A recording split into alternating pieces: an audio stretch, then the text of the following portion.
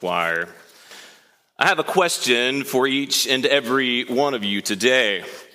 What are you building with your lives? One of my favorite activities ever in preschool, especially an extended session in church, was using the blocks. You remember that, right?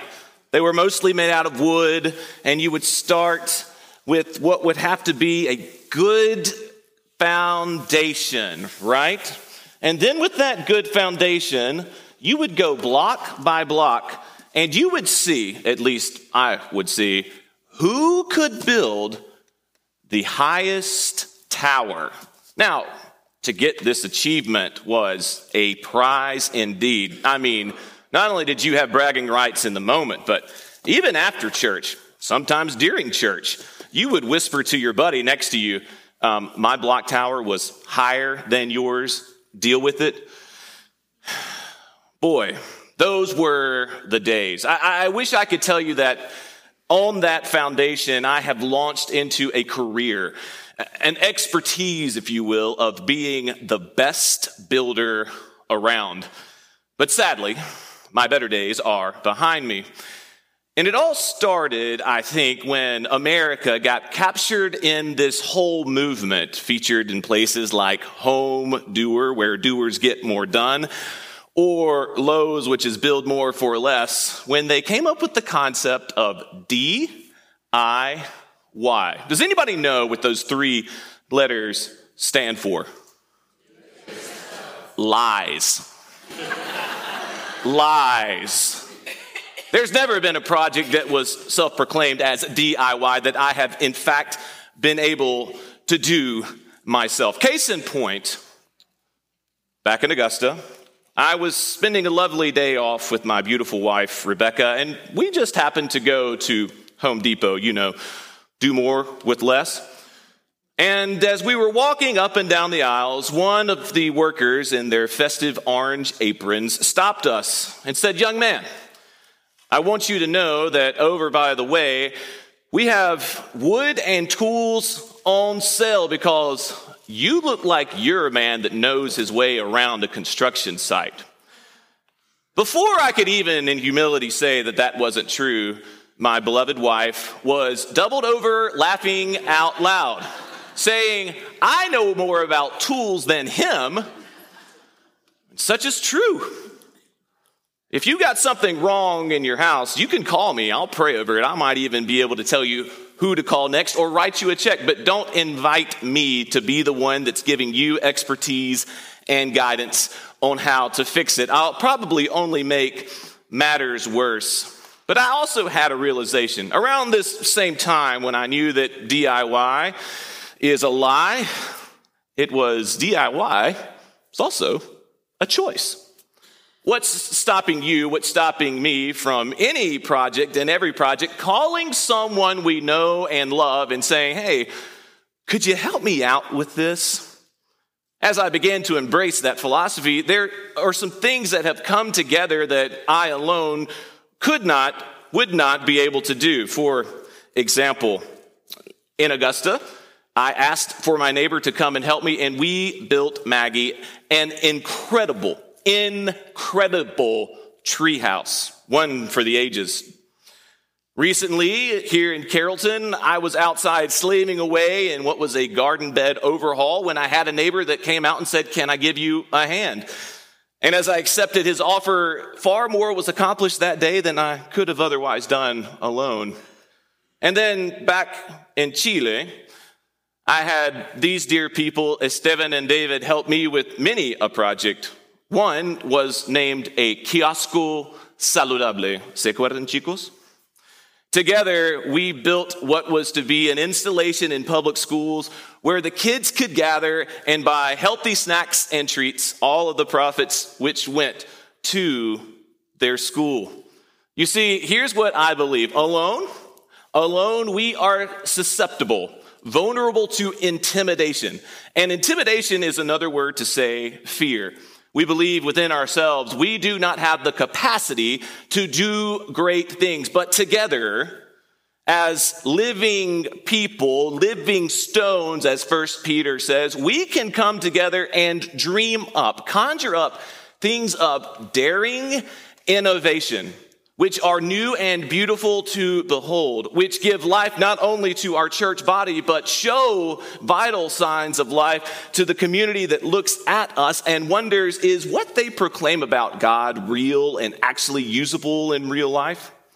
I think that's what Peter is saying to his young Christian congregation over 2,000 years ago. He says, you guys, rightfully so, are like babies, and you're craving spiritual milk, and I praise God for that, but there's now this time in your life as a Christian, as a follower of Jesus, when you need to grow up.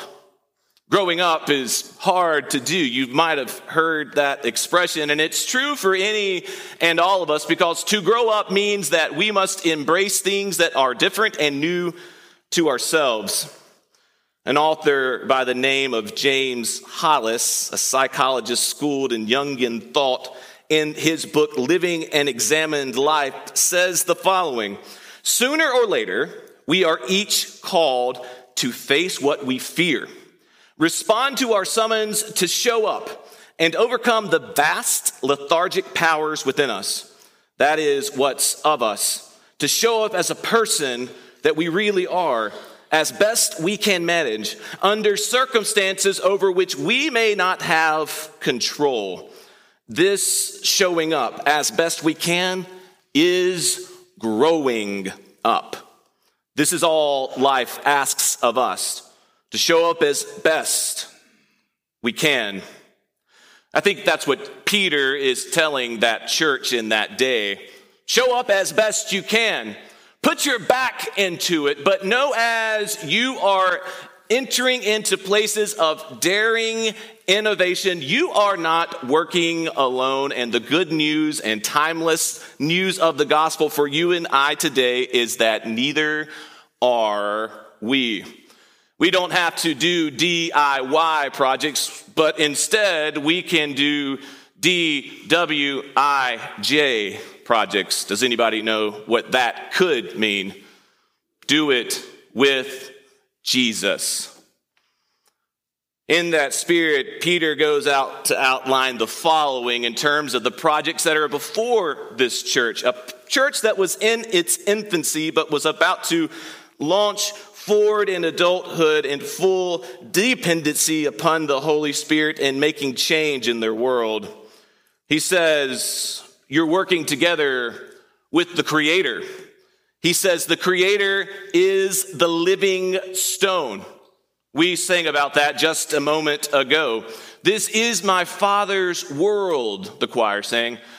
Why else should I be afraid? You see, when God created this world, as it's told to us in the first 2 chapters of Genesis, he did that with one key idea in mind, that while being delayed by sin was never fully interrupted, which is the following: you and I are to be co-inheritors of this world. We are to be co-regents with God, working in unison with him, working in partnership with him to launch projects together which give further glory to his name and further show the beauty of all that is good and fair. Yes, we are working with the Creator. He is the living stone. We're also working with the founder who put the cornerstone of the church in place. If you've ever worked in construction or even just taken a visit outside of old historic buildings like that of First Baptist Church, you might oftentimes see that there's a marker that indicates where the cornerstone was laid. You see, the cornerstone of the foundation is what ensures that every other stone that's laid on top of it will be stable and secure instead of one day toppling over.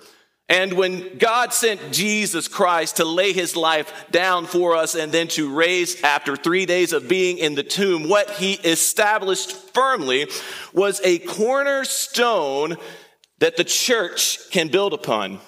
That's why Peter refers to all the Christians of his day as living stones, literally little stones which are put upon a big cornerstone. And they can go as high as one can dream while also never fearing that they will be overly ambitious or overly innovative and collapse in upon themselves.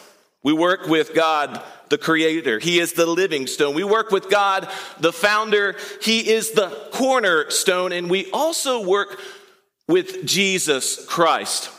He is our forevermore co-laborer. That's why we are referred to in that scripture as not only living stones, but also royal priesthood. We're referred to as a holy nation. And I just have to tell you today that I quite like the idea of being able to work beside Jesus. You see, I can grow tired and weary. Sometimes I can grow disappointed that my efforts aren't rendering the intended results. I don't know if that applies to you. But when I have someone working beside me, intrinsic within that relationship is an ongoing source of not only partnership, but encouragement. When I get weary, and sometimes pastors get weary. When I get tired, sometimes pastors grow tired. When I get discouraged, sometimes pastors can get discouraged. I don't look to myself. I look to who's beside me. And it's Jesus Christ. And he's saying, you don't have to do it by yourself. Do it with me. My strength becomes your strength.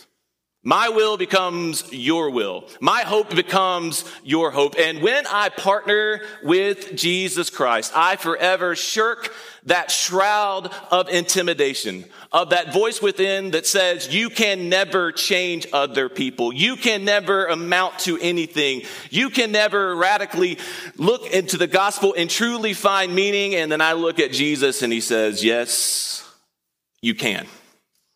And that same co-laborer is at the waiting for each and every one of us. It was Jesus who said, the harvest is many, but the workers are few.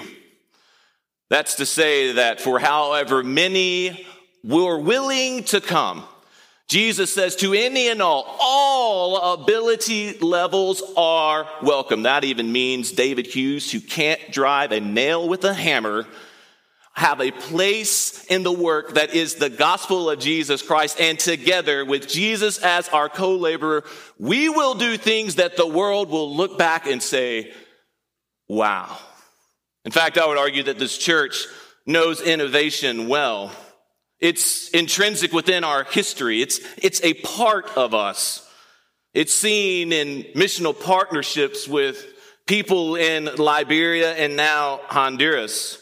It's seen in that building across the other side of South White Street known as The Place, once set to be demolished by the city, bought by us by $1, and now a thriving center of ministry. It's seen as we elevate women deacons and female pastors as people who are not only capable, but bring their own sense of innovation to the gospel of Jesus Christ. It's seen in our forthcoming VBS. It's seen in last week's outstanding presentation in partnership with other downtown churches at First United Methodist in what was the community choral concert. It's seen in partnering with Feeding Families, who houses their materials here. It's seen in helping be the seedbed that launched Open Hands, which literally touches hundreds of lives every single week. And I believe that it's even more pronounced in our future that is yet to come. For that reason, with the blessing of our deacons, I've established a 7-member strategic planning committee whose charge in partnership with me is to listen to all of you, to know who we are, what we are, and where we are going for the next 3 years.